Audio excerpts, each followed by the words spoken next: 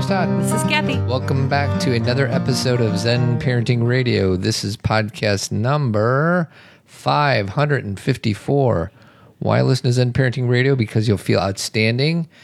And always remember our motto, which is that the best predictor of a child's well-being is a parent's self-understanding. On today's show, we're going to talk about rivers, monkeys, jumping in rivers, not jumping in rivers. Correct. Studying rivers. Correct. Am I teasing it good enough for you, sweetie? Well enough. Well enough? Whatever, Russ.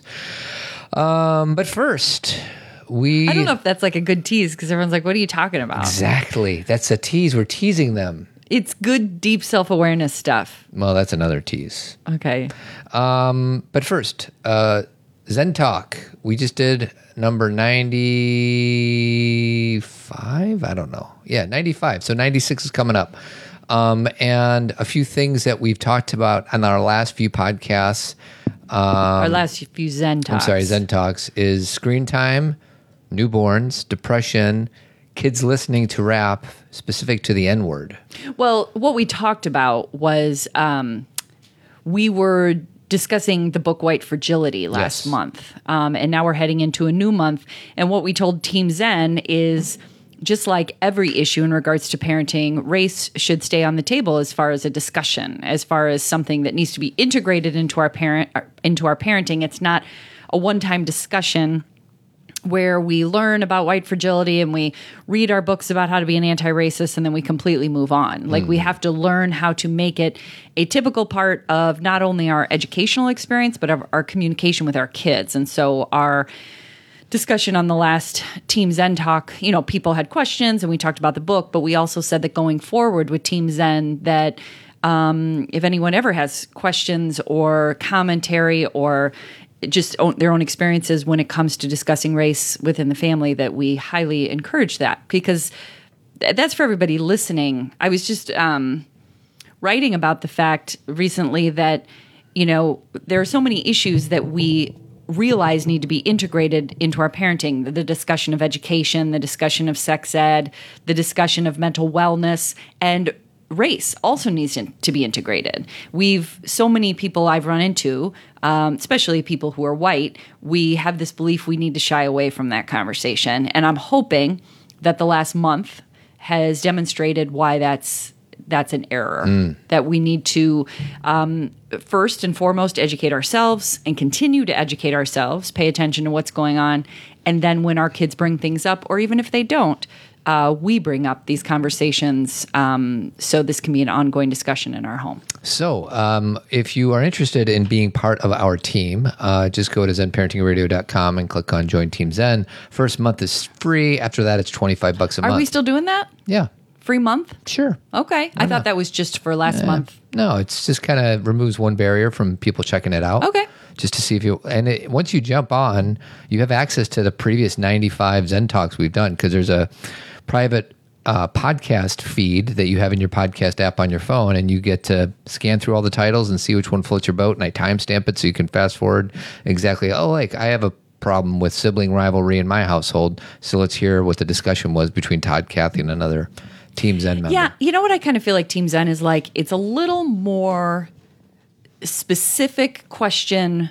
Like a Q&A. It's like a Q&A, and it gets really kind of to the heart of issues where I kind of feel like on Zen Parenting Radio we discuss in not only generalities, but we kind of we get more philosophical. Yes, whereas this is more specific. Yeah.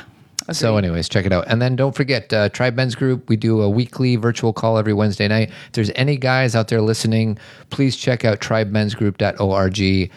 Sign up for our email. We only send out once a week. And we got a lot of different programming available, so you should check it out. All right. So are we ready to talk about the monkey? Let us do that. First of all, my stuffed animal growing up was a monkey. Yes. That has nothing to do with this discussion. I wonder where that monkey is these days. He's sitting in the rocking chair in our bedroom. Yes, he is. He's never far away from me. No, he's not. Monkey will be with me. Didn't something happen to you in college about Monkey? What do you mean? Oh, you mean my friend's kidnapping Monkey? Yeah. It wasn't funny. Did they think it was funny? They thought it was really funny. Did you think it was funny? No, I was very angry. So did they finally realize how angry you were? Yes. I made it very well known that Yeah. the monkey is not to be messed with. Do not mess with the Do monkey. not mess with my stuffed monkey. So here we go. So, What book are you reading? okay, so the Book of Awakening, I talk about it a lot. It's Mark Nepo's book. He actually just put out another version, a 2020 version, interestingly enough. But I read it every day after I meditate, and I have for however many years. So it's repetitive for me, which is good. Like, I feel like when you're reading something, he writes poetry, and obviously it's deeply spiritual, and again, talk about philosophical. So reading it a number of times is actually very helpful. I can tell because I'm looking at the book right now, and every single page seems like they are dog-eared. You got yellow Post-it notes coming out of there, and then you bend the top left or right corner of the page. This book has been very well loved. Like, I just read that another version came out. I'm like, why would I want another version when I have this? So June 27th, which was a couple days ago now, if you're listening to this, one of my favorite Passages? thank you, Todd, was used on June 27th, and it's called The Monkey and the River. And I love it because it's a Zen teaching, so it's connected to Zen Parenting Radio, but every year when I read this one, I always get excited. And so I'm going to read it to you. Yes. You ready, everybody? Right. Let's hear some Zen teaching. It says, it's called The Monkey and the River. It is said a great Zen teacher asked an initiate to sit by a stream until he heard all the water had to teach. After days of bending his mind around the scene, a small monkey happened by and, in one seeming bound of joy, splashed about in the stream. The initiate wept and returned to his teacher, who scolded him lovingly and said, "The monkey heard, you just listened." Now, the best part of that, you guys can take that and, dive deep into the understanding. Can I summarize what I just heard? Well, I wanted to with the language from here because Okay. it's what we clap for. Sure, go ahead. So this is the best sentence. Every time I say this sentence, I have to clap. You ready? Mm-hmm. With the best of intentions, we often build false careers of studying the river without ever getting wet. It's the best. Say it one more time. With the best of intentions, Best of intentions. we often build false careers of studying. What does that mean? False careers? Like you're in the wrong business? Well, I mean, he's using career as like a choice of life. False investments of time. A false career of studying the river without ever getting wet. We didn't ever. Every year when I read that one, I like clap out loud because it's so true. And again, Todd and I are going to discuss it. So if you're like, I don't understand why you like it so much, hopefully by the end of this podcast you do. But now you give your sentence of what you want that to mean. For some reason, I'm thinking of Mr. Miyagi right now. So little Karate Kid So action. Mr. Miyagi and Danielle, our little friend Danielle. Let's call him Daniel. Daniel's son. Daniel's son. So Daniel's son. So Mr. Miyagi says, go by the river and learn everything that the river has to teach. Right? He did in the movie? No, Oh. I'm just making it up. That's what I okay. thought of. Okay. So Daniel goes, sits on the riverbank, looking at it. Then all of a sudden, this monkey jumps in. So then Daniel's son, I think you said wept. Yes, because he said So I want to dig into why he wept. Okay. Was he taken back by the joy that the monkey, and I'm probably taking this too literally. So then Daniel's son, he sees the monkey jump in, goes for a swim, having fun. Daniel's son goes back to Mr. Miyagi, says, okay, I learned. And then you said Mr. Miyagi. I didn't talk about Mr. Miyagi at all. I know, but I need to picture this in my mind. Scolded him lovingly. Lovingly. Which is interesting. So Great language. with firmness, Yes. he said, you missed it. Yes. So this is my interpretation of your story. Danielson, you missed this. You just looked. So was Mr. Miyagi trying to get Danielson to jump in the river? Okay. Your Karate Kid analogy here Is awesome. I know. Interesting. Okay. What he was saying, it's not about exactly what he did. He didn't have to do exactly what the monkey did. Remember, it's a Zen parable. Right. So this isn't, we don't always have to take it super literally. Sure. What he's saying is what in life we do is we study and study and study and learn data and facts, and we read articles in the Atlantic and we read articles in People magazine, and we study and study, but we don't live. Does that make sense? I think yes, it totally makes sense. So Daniel could have, if I'm going to use your analogy, which is awesome. He could have jumped in the water. He could have walked on the rocks. He could have run the water through his But fingers. instead, all he did was look at it. He just looked at it. Right. Because that's what we do is we take, this is the hardest part to teach. The reason I clap is because it just gives an understanding that is the hardest part to teach about self-awareness is so many people study psychology or self-help, but they don't practice it. They don't live it. They just talk about it and look at it. What it makes me think of is a yoga class, because I've been in hundreds of yoga classes, maybe 1,000, who knows? Okay. It's a lot about balance. It's a lot about True. listening. Yes. And one of the things that the teacher says quite often is take it off of the mat. Oh, yoga off the mat. Yeah. So basically take everything you're learning in these 75 minutes. Absolutely. And once you leave the yoga studio, can you practice balance? Can you practice engaged listening? Can you practice some of these things that you learn in a yoga class in the same way? Most people who go to church, they go once a week, and everybody loves each other inside that church, right? And then as they're driving out the parking lot, they're honking at each other and flipping each other. So that's what it makes me think of. I think that's a great analogy. I think that we have to, and also, I think even if your analogies aren't completely synced up with this exact teaching, they're parallel, and that it's the same idea. Because what I think is challenging is when I hear people discuss things and talk about things, especially if they are giving reasons to why or why not they're doing something, but they're basing it all on what they read or look at instead of what they experience. And I think that this can go really deep into how we relate to our children, okay? It could go a million different ways. Our children, we read about how we should educate our kids. We read about how to keep them safe. We read about them being involved in activities and how they need to do this and this and this and this. And we live in the data of it, but we don't get to know our kids. Sure. And the kids are the river. And all that data is just watching from the outside. Mm-hmm. And when you watch from the outside and all you're looking at is data, you're missing life. Because data, now I know some people would maybe take me to task for this, but data isn't alive. It's data, right? Well, and if you think about it, reading a parenting book is data. Listening to this podcast is data. Completely. So are you taking whatever little glimpses that you learned about how to be the best parent you could be from this podcast into the kitchen, at the dining room table? Are you practicing whatever lessons you learned from wherever? That's beautiful, because what I hear people say is, oh, you know what I really believe in is love. I really believe in love. And then we'll talk about, I don't want to use these examples because, I really believe in that I want my kids to feel peace. And I really believe in that, I want my kids to, but then the home isn't love and peace. Right. And again, that's not identical to the teaching of the monkey. Sometimes go ahead, I'm sorry.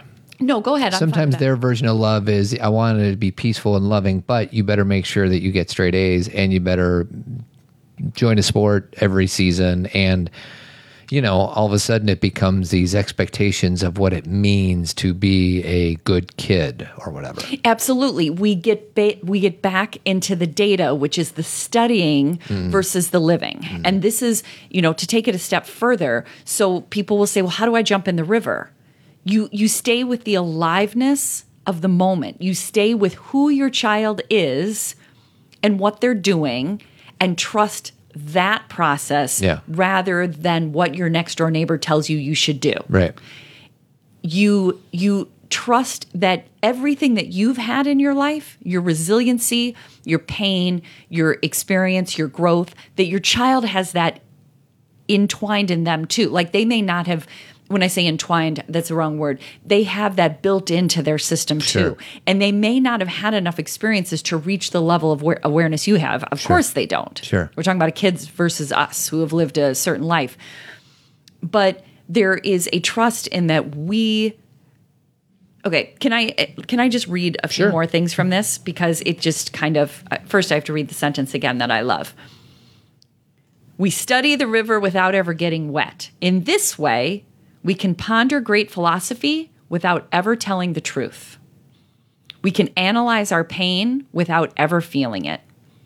We study holy places without ever making where we live sacred. In this way, we can build a cathedral on the water's edge, spending all of our time keeping it clean. Or we can count our money and say our prayers without ever spending anything or feeling God's presence. In this way, we can play our music or make love skillfully without ever feeling the music or passion. So he has, those are so many wonderful analogies. Sure. But we live on the outskirts of life instead of in life. Right. We like to tell stories about what we're going to do or who we are instead of just living the story of who we are. Does that resonate with you? It does. Well, and, I'm thinking of John Keating from Dead Poet Society. Perfect. And, he talks about how engineering and medicine, and I don't know what the third one is, are all really important vocations. Sure. But art and beauty and love, this is what we live life for. Mm-hmm. And sometimes we're too busy trying to get our law degree and become a lawyer, and we're forgetting to live life. Exactly. That's what I'm thinking, obviously, in terms of pop culture, but that's what I think of. So no, I love the pop cultural references because I want people to get this from a million different ways. Mm-hmm. If you don't relate to the monkey parable, then I want you to relate. Sweetie, they may not relate to that, but they'll relate to Mr. Miyagi and Daniel-san. Correct. Or Mr. Keating, or one of those examples that I just read. Like, what I want you to hear is that it doesn't live in the data. And it doesn't live in all the books you've read. Mm-hmm. It lives in your ability to take what you are reading or what you feel inside, and then you don't even have to read it. Just experience what you're experiencing. You know who I just thought of? What? I thought of Norman and Paul from River Runs Through It. Okay. And Norman is the one... and this is unfair because Norman is a beautiful character from the movie River Runs Through It. Yeah. But he is the one who becomes an academic. Correct. And he goes to Chicago, and then he teaches an English teacher. Mm-hmm. He becomes an English teacher. And Paul, who is this beautiful fisherman, and I think he cares less about planning his future, and he just lives his life. Sometimes to the point where it's unhealthy. So maybe we can talk about balance at some point. An addict. Right. Yeah. But I just think of those two, like they're two very different brothers. So the blend of the two, right? Because those are the binary, extremes, right? Yeah. It's like you either can be Norman or you can be Paul. That's not true. You can live Norman's life with a lot of Paul inside of it, right? And that's what I think humanity is. Is sometimes we say, well, I can't be Paul because he had all these challenges and he wasn't responsible or whatever it is that we like. Think is the altar of life, that we like bow down to. Responsibility. Everything has to be about responsibility. Okay, but you can also add in it's kind of like, Todd, you always say something about athletes, and you always say you love to watch athletes that play with heart. And you've said this for a long time, but I now, after watching sports with you as long as I have, I understand what you mean. And the best example is Javi Baez, who plays for the Chicago Cubs, who we haven't watched in a year. But they're coming back soon. And that Javi Baez, when he plays for the Cubs, he plays like a young boy who is willing to put his whole body into any kind of play. Yeah, Javi is, even though he's a Chicago Cub, my favorite team is Chicago Sox. Sorry to use the Cubs, but... No, that's all right. He is probably my favorite player because he plays as if he's a 7-year-old kid. Exactly. And you have, maybe you could think of some other players, so people who don't love the Cubs, because we have listeners from all over the place. Who are other players that you've been like? Oh, I don't know. You always said Ken Griffey. Well, yeah, but he was just purely talented. No, I think, if you don't know who Javi is, go to YouTube and put, Javi Baez highlights. And he's just fun. He's talking to the guys. He's talking to his opponents chewing when he's his on gum. second base, chewing his gum. He's got the big gold chains all over the place. Yeah. And he, just approaches life as if it's brand new. Yes. You know? And he has such a young spirit, and he's so good, and he doesn't get it right all the time. No, Javi misses plays. Yes, he actually needs Whiffs. a better command of the strike zone is what Javi needs. He's all in. He's all in. He's like, this is a ball, I'm going to hit it. I don't care if it's 3 feet outside. He's like, I'm a ball player. Yes, he is. And he's not like, what are my stats? You know, what are my, and maybe behind the scenes, he's negotiating contracts and stuff. That's part of the game. It's not that he has to only be one thing. It's that when Todd talks about players with heart, I now and I've through other players, I've seen this too in other what's his name? Our other guy, our football player, Walter Payton. Yeah, that's what I just thought of. Yeah, he plays with heart.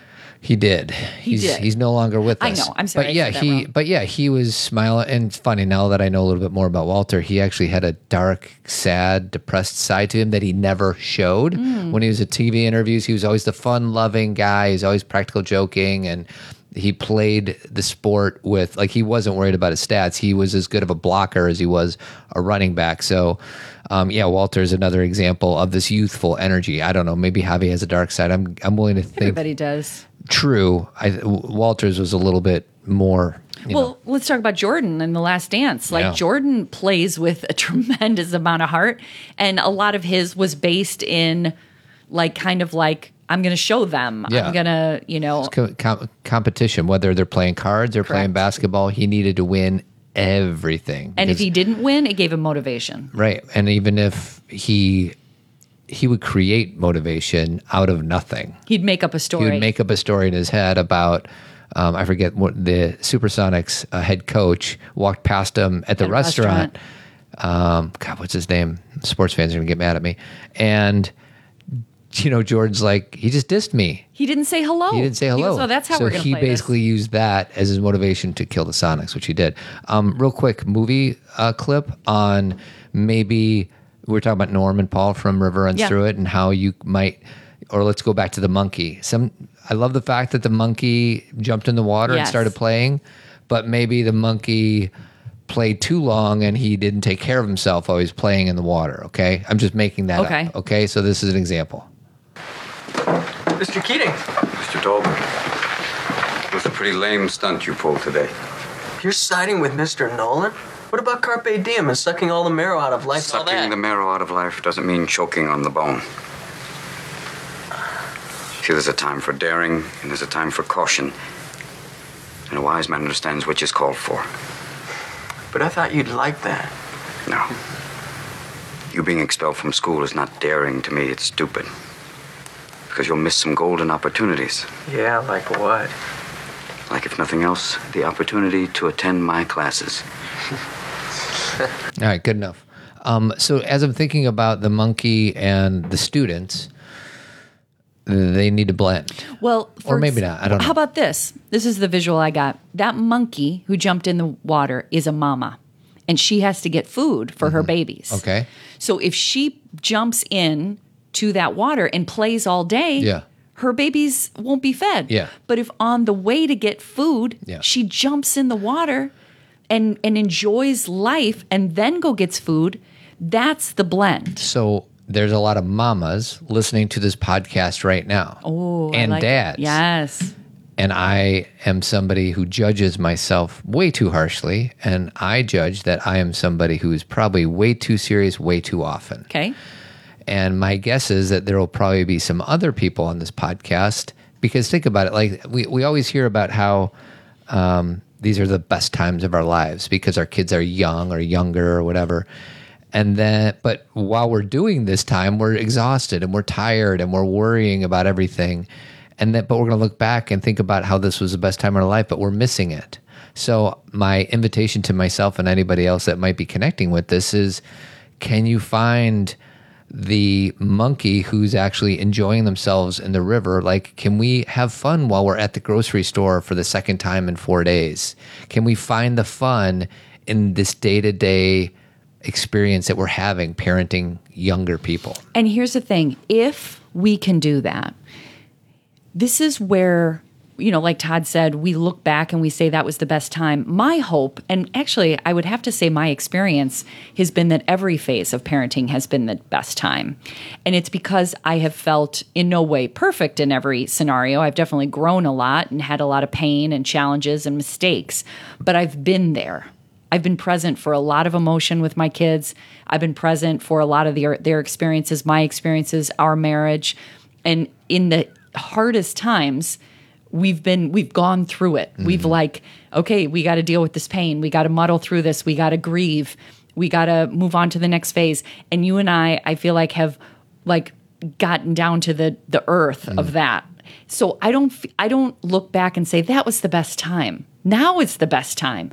But if we were watching from afar and focused on the data of our children, or how much money we were making, or whether or not we had achieved some kind of success, I would look back and I don't know this for sure, but I might regret it because I wasn't there. Well, and I'll get vulnerable here for a second. Okay. So three quick examples. When our kids were really young, when we had 2 kids or even 3 kids, and one was nursing and the other was 2 running around, and then 4-year-old, I call those the dark days. I've said that on Zen Talks all the time. Well, and the reason I call them the dark days is because of the sleep deprivation, pretty much. I mean, more for you than for me. Obviously, you were the one waking up, nursing in the middle of the night and all that, but that was really, really hard. And then there was a sweet spot, once they started getting into not the car seats that you have to buckle them in, and they just became a little bit less dependent, but still dependent. Now our girls are 17, 15, and 12.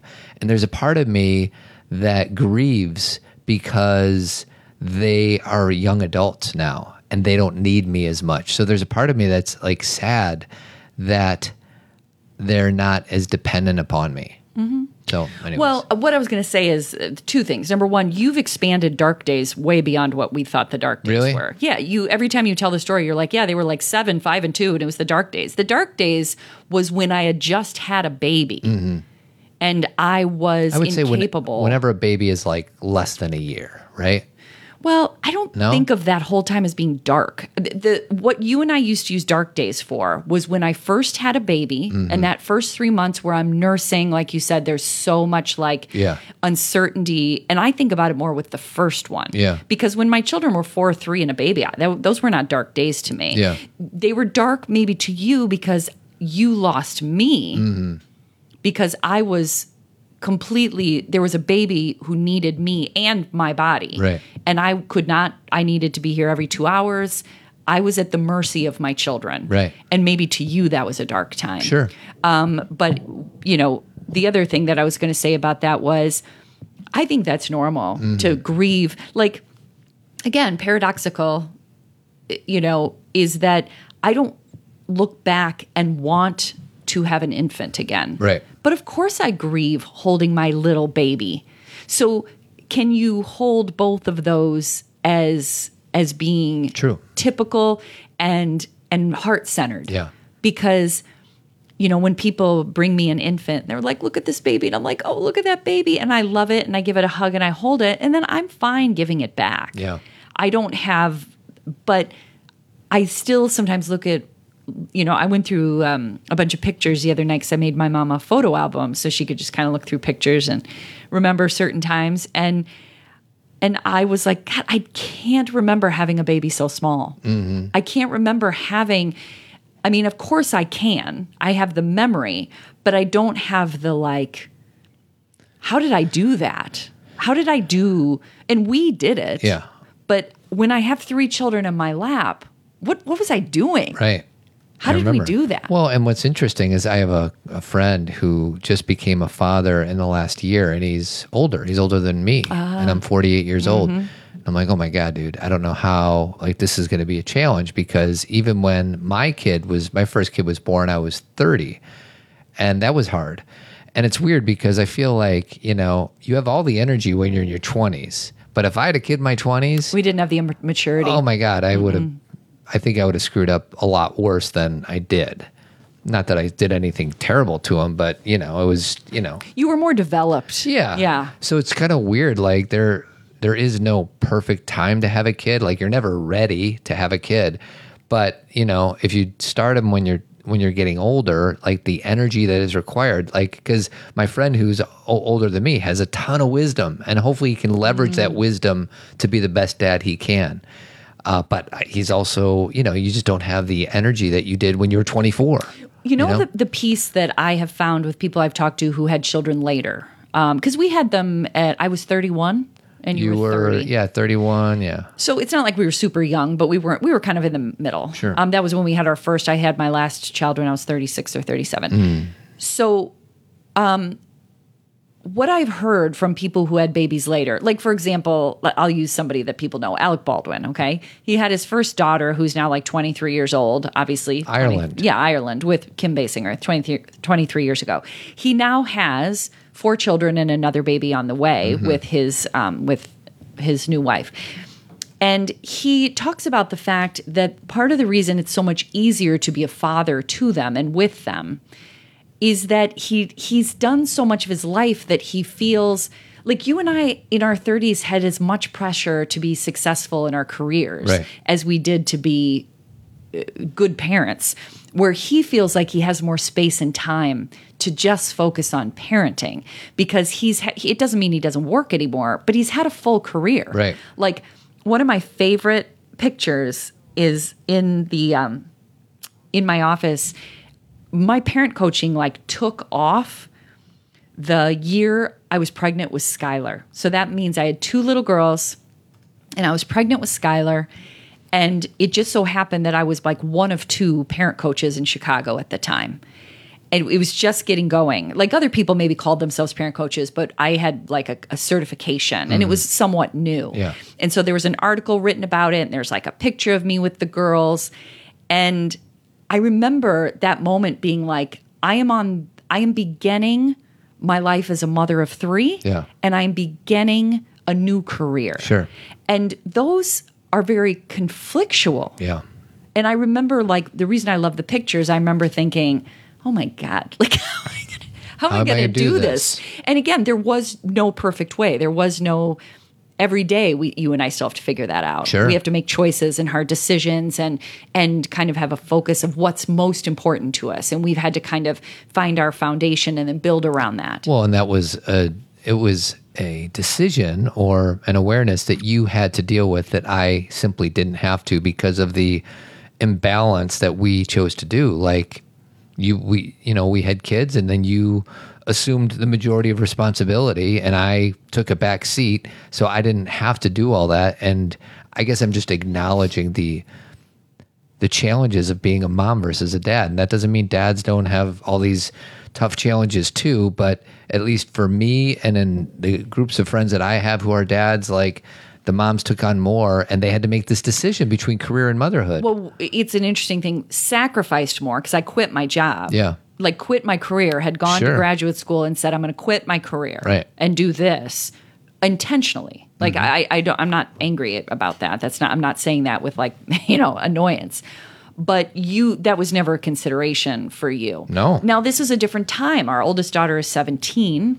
The discussions about emotional labor and about having equal parenting is much more frequent and, Sure. So... Yeah, we didn't even talk about it when our first kid was born. No. I'm going to go back to work and you be a mom. See you on the other side. Well, and that's how you and I have evolved to this place, is that we walked through those difficult moments where when we talk about those things, we're not using data from watching from afar. We were in the river. Yeah. We were in the river. How do you have this hard discussion? It started with, my first blog or my first article in my first book was, or my first chapter was, why am I asking you if I can go to Target? Yeah. That was my first awakening of I actually think it was because you got mad at me because I went to Target. It was the combination of the two. Yeah. I realized that I was asking you permission to go to Target. Would you watch her so I can go to Target? Mm-hmm. Is it okay if I go to Target? And when you went to Target, you just left. Yeah. See ya. Be back in about 45. So I'm like, what's this? What is it that you're free and I'm not? Yeah. What is it that you get to make, your own decisions just like you did before, but I have to ask you permission. Yeah. Now, you would say to me, you don't have to ask permission, but what if I would have just left the baby sitting there? You would have been like, where'd you go? What do I do? Yeah. Where's her food? And that just wouldn't have been, Right. I wouldn't have done that, first of all. But my point is that sometimes to learn things, if we stay on the outsides of studying emotional labor and talking about with our girlfriends what emotional labor is and discussing, the data around it and the new article and the new documentary, but we're not talking to our partners about it. Right. We're not in the river. Right. We're just watching it from afar, getting our, like debating whether or not it's fair Sure. versus figuring out how we want to live our lives. And so that was a long time ago. Like you and I as parents now, it's like, Sure. Took us a long time to get to where we are Yeah. now. And in 10 years, I'm sure we will have evolved from where we are now to where we will be in 10 years. we've had a lot of river. A lot of river. Yeah. And, once again, I think it's just it's the balance and the opposite, because, me, for somebody who lives inside my brain, sometimes I sit on the side, I think of the sidelines. Yeah. Like, what's Brene Brown say? Get in the arena. Get in the arena. It's kind of like a different way of saying the same thing. People love to look at people in the arena and criticize them. I mean, what is social networking? Someone puts a picture up there. Yeah, it's great, but, or, oh, horrible outfit. Or why'd you get that haircut? Or why did you use that word? Or and these are people basically trolling a person because they're not willing to put themselves out there. Yeah. So the bottom line is if you are going to put yourself out there in some way, if you're going to jump in the river, know that there's going to be people watching you who are afraid to jump in the river. And they're going to start shooting arrows at you. Absolutely. And you're going to have to decide it's not only about, I'm not going to go back to the sidelines because the river feels good. This is life. Well, another one is the, maybe I'll pull it up. I was going to bring up the grandma roller coaster story. I love, it's so funny because when you were just talking about how you didn't have to stop working, Yeah. I thought about Parenthood because one of Todd and my favorite scenes in Parenthood, we have so many favorite scenes, and we did a whole pop culturing about it, by the way, is when he said the whole thing about responsibility. What did he say? That's the difference between men and women. Women have choices, men have responsibility. And so he's pointing out the fact that he has to work because Yeah. he has to bring home money. Again, this movie is way old. Yeah. And she finds out she's pregnant. And then she, of course, says, okay, I choose that you have the baby. Yeah. And then what does he say? Let's get out of La La Land here for a second and come back to reality because it ain't going to happen. So so Steve Martin and Mary Steenburgen are having an argument because Steve Martin had a good day because his kid caught the winning catch for the baseball game. And he's had a rough time on the team. And they start talking about this metaphor of the merry-go-round and the roller coaster. So this is Grandma. A roller coaster. Oh? Up, down, up, down. Oh, what a ride. What a great story. I always wanted to go again. It was just interesting to me that a ride could make me so frightened, so scared, so sick, so excited and so thrilled all together. Some didn't like it. They went on the merry-go-round. That just goes around. Nothing. I like the roller coaster. You get more out of it. I like the roller coaster. I happen to like the roller coaster. I happen to like the roller coaster. That's what Mary Steenburgen says next. So that is an example of the merry-go-round is sitting on the sidelines. Right. And the roller coaster is you just jump in that river. And again, it means, this is what I love about philosophy and Zen parables, is it's not literal all the time. You have to figure out what this means for your life and your situation. It may be about your parenting. It may be about career. It may be about going to a protest. It may be, I definitely feel it in that arena. Like we could sit there and read, you and I were just talking about this on our walk home the other day you were talking about proximity and really getting invested and versus just action oriented versus just reading things. And we were debating back and forth. I was debating whether or not reading leads to action, and you were saying action leads to reading, and neither's right or wrong. It's just, are you participating in what's happening now? Are you participating in what's going on in the world? Are you speaking up Todd and I, we can't stay away from these things. Are you wearing a mask? Would you put your mask on, everybody? Would you do that for your community? Will you do that for yourself and for anyone you come into contact with? And if you're like, I'm fine, then do it for the person you run into. Yeah. Do it for the person who maybe looks healthy and young, but is dealing with diabetes or dealing with a transplant that you don't know about, and they're more high risk. Do it for the elderly. Do it for the community. Like, I don't understand. Oh, I'm sorry, I'm going on a Public tangent. service announcement, everybody. I don't And Kathy and I are completely on board with this. Understand the desire to fight this issue. This is something simple we can do. If you love the Cubs, put the Cubs on your mask. If you love a word, put it on your mask. If you love the color white, wear a white mask. Just do something that makes you feel good, and then that demonstrates to other people that you care. Fighting the battle of it goes against my liberty or my rights, or believing in a conspiracy that it's making you sicker, is hurting other people.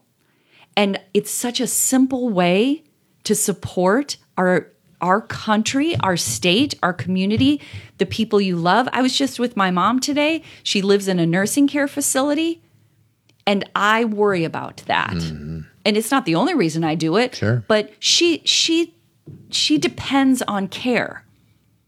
And if you get sick and spread it to someone who gets sick, who spreads it to her nurse, yep. and then do you understand how connected we are? And it won't be forever. I mean, we may always wear masks on and off from now on.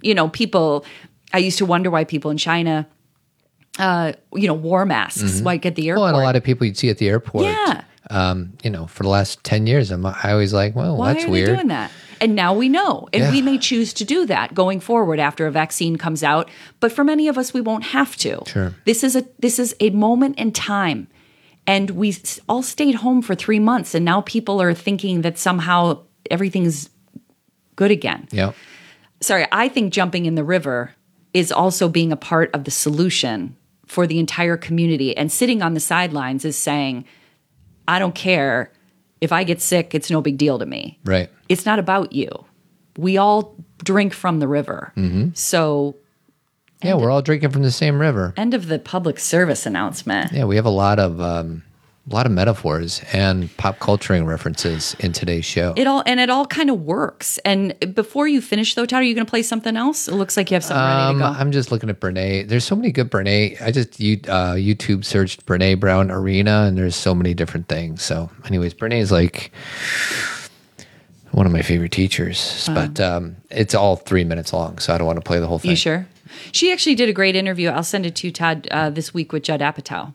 Oh, really? Talking about humor and vulnerability and just how Judd Apatow does his producing and his writing and his movies, and how he's kind of a genius at finding that fine line between humor and vulnerability. Yeah. And one of the movies that's one of our favorites that they talked about a lot was The 40-Year-Old Virgin. And he was saying how, and I hope if you haven't seen that, it's not for kids, but if you're an adult, The 40-Year-Old Virgin is such a good movie. And he said the core of that movie is shame. That really what Steve Carell's character is dealing with is shame. Sure. And how that shows up in his behavior and the choices he's made in life and his seclusion. Yeah. And that his friends initially don't do much to help him with that shame. Yeah. They just make him feel more ashamed. Right. Yet every character has their own shame. Yeah. Think about every single one of them has flaws. They're all wounded. I was going to say they're all wounded. broken, but they're all wounded. They're all wounded. So anyway, I just thought that was interesting. As you look for things, I'm going to read the rest of this passage. Sure, go ahead. Okay. So this is the rest of The Monkey and the River from Mark Nepo's book, and I've kind of finished. I already gave you all of the examples, and now it says, the apprentice was brought to tears because the monkey, slapping and yapping its way in the river, had landed in a moment of joy, and the apprentice knew that all his reverence and devotion and meditation hadn't brought him the joy of the monkey. The river, of course, is the ongoing moment of our living. It is the current that calls us to inhabit our lives, and no matter how close we come, no matter how much we get from staying close with a sensitive heart, nothing will open us up to joy but entering that river.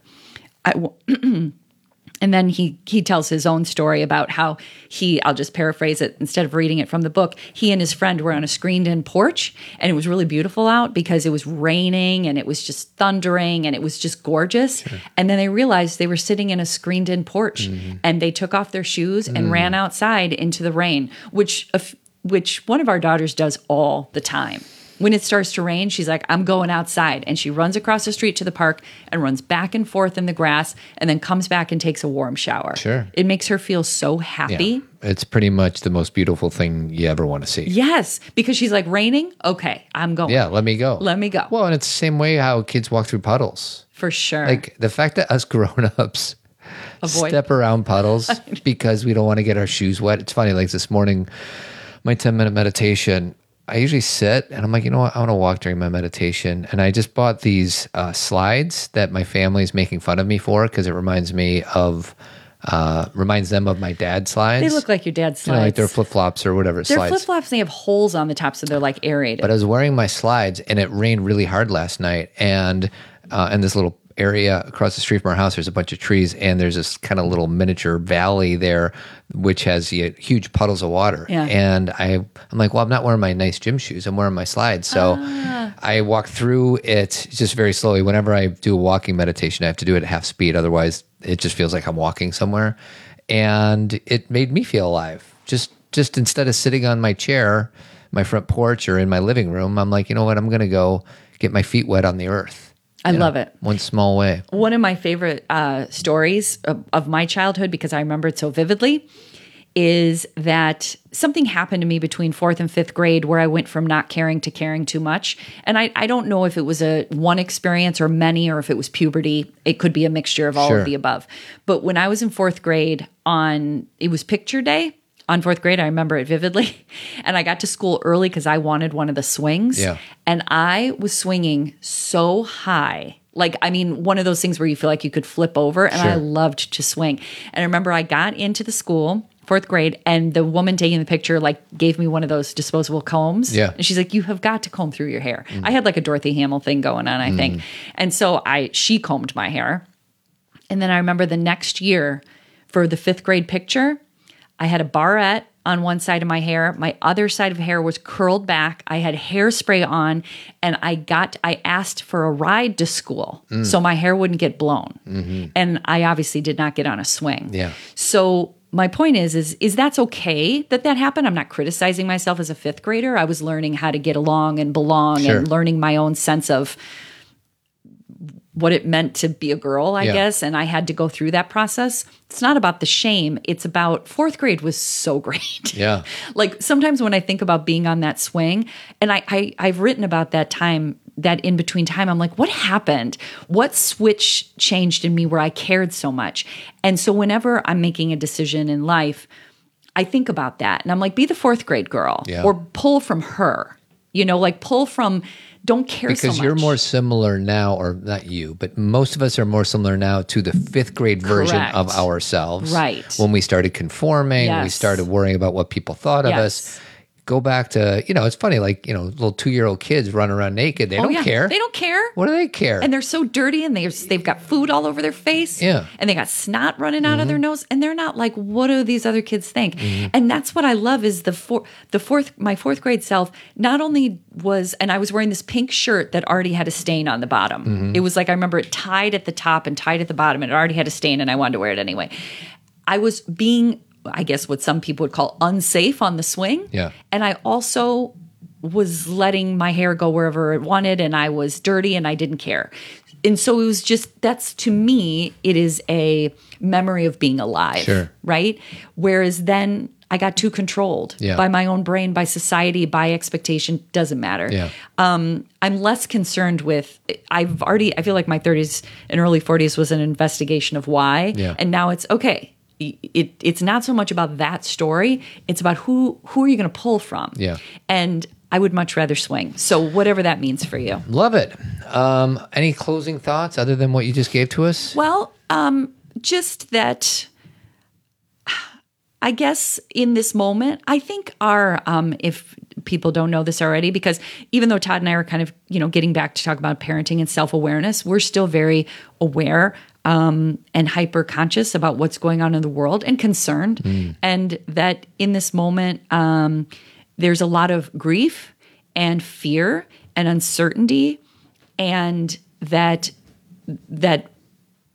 just accepting that instead of fighting against that, and realizing that even in the midst of the grief and the fear and the uncertainty and the anger, I have a lot of anger. Sure. At President Trump. At our government. And because it doesn't have to be this way when it comes to COVID. If we would have had a more streamlined approach, I'm not saying it would be gone, but we wouldn't be struggling. You know, my aunt is in Florida and usually is in Illinois by like May and hasn't been able to leave. And it's not just about her. I'm talking about anybody who's in Florida or has concerned, family, or Arizona, and it's not the people's fault. It's not like, we're not mad at people in the States. It's if we would have had a streamlined approach. Okay, I'm giving off on a tangent. My point is that we are all in this together. And if we can remember to treat each other with that kind of compassion and to inspire what we know is right. For example, continuing to speak out when it comes to issues about race, continuing to read and educate ourselves, continuing to educate ourselves when it comes to COVID, making good choices about wearing masks, continuing to take care of ourselves and rest if we need to rest, knowing that grief is normal, that to go from crying to then having a joy-filled experience is okay. I think these times call for those moments. And just that we care about you and we're thinking about you and nobody is alone. We're all going through this together, which is the thing I think about when I feel really afraid. Yeah. I talk about it with Todd or my therapist. I'm not going through it alone, but then I get a more expansive version of, wow, we're all going through this. Yeah. Like everybody. And it makes me feel like that's strength rather than, like, if we're all going through this, then the possibility of us getting through it is big. Right. We're in this together. Yes. We're all in this together. Why don't you play that? I don't know what the name of the song is, and I need to talk about our partners. But you can play it for the end. It's from High School Musical, sweetie. I know. What's the name of the song? You just sang it. We're all in this together? Yes. All right. And then you can talk about, so we'll end on, even though it's heaviness, lots of heaviness in the air, we'll end on something as light as High School Musical. It's like going for a swing. That's right. So if you're listening to the end of the show, first of all, thank you for listening all the way to the end. We have two partners I want to talk about. The one is David Serrano. He is mine and Kathy's personal financial manager. He's smart. He's ethical. He's trustworthy. He's a nice guy, very nice guy. He's smart. So if you're interested, he works for Edward Jones. If you're interested, go to call him at 815-370-3780 and say, hey, I'm friends with Todd and Kathy, and tell me more about what you do. And then also the Bald-Headed Beauty, Jeremy Kraft. A lot of people are doing a lot of remodeling right now because they're not spending a lot of money on vacation, so they're putting money in their house. Like home offices. Home offices, kitchen remodels, basement remodels. So call Jeremy if you live in the Chicagoland area. That's 630-956-1800. And tell him Todd and Kathy sent you, and tell him Todd and Kathy love you. Yes. Something like that. And then I also do coach guys. So if there's any guys out there that want to have a free session with me, go to toddadamscoaching.com. You know what people could really do to be alive? Dance? Go on, I think it's on YouTube, and figure out the routine to this song from High School Musical. No problem. I'll have And it go done. along and do it with the song. I'll have it done in an hour. Do you love High School Musical? No. I do. You know which one my favorite is? No. High School Musical 3. Of course it is. I mean, why wouldn't it be? I just love these movies. Cheesy as anything.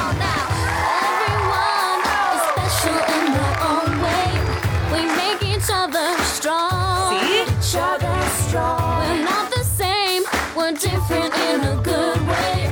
Together's where we belong. We're all in this together. Once we know that we are, we're all stars, and we see that we're all in this together. And it shows when we stand hand in hand, make our dreams come true. All right, that's about it. What do you think? It's fine. All right, guys, have a good week. It's fine. Todd doesn't like musicals. Some of them I do.